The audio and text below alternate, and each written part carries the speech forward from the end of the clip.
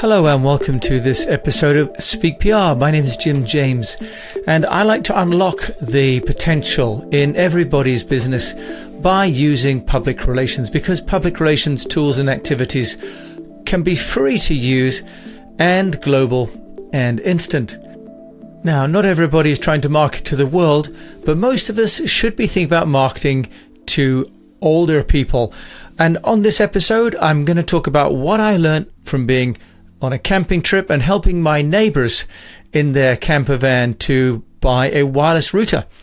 and thinking for anyone out there that is marketing their goods and services to the older generation about some key tips and some key websites that we can all use to make sure we get our news and views to the older generation, the silver surfers, our parents, who are actually the wealthiest group in the world.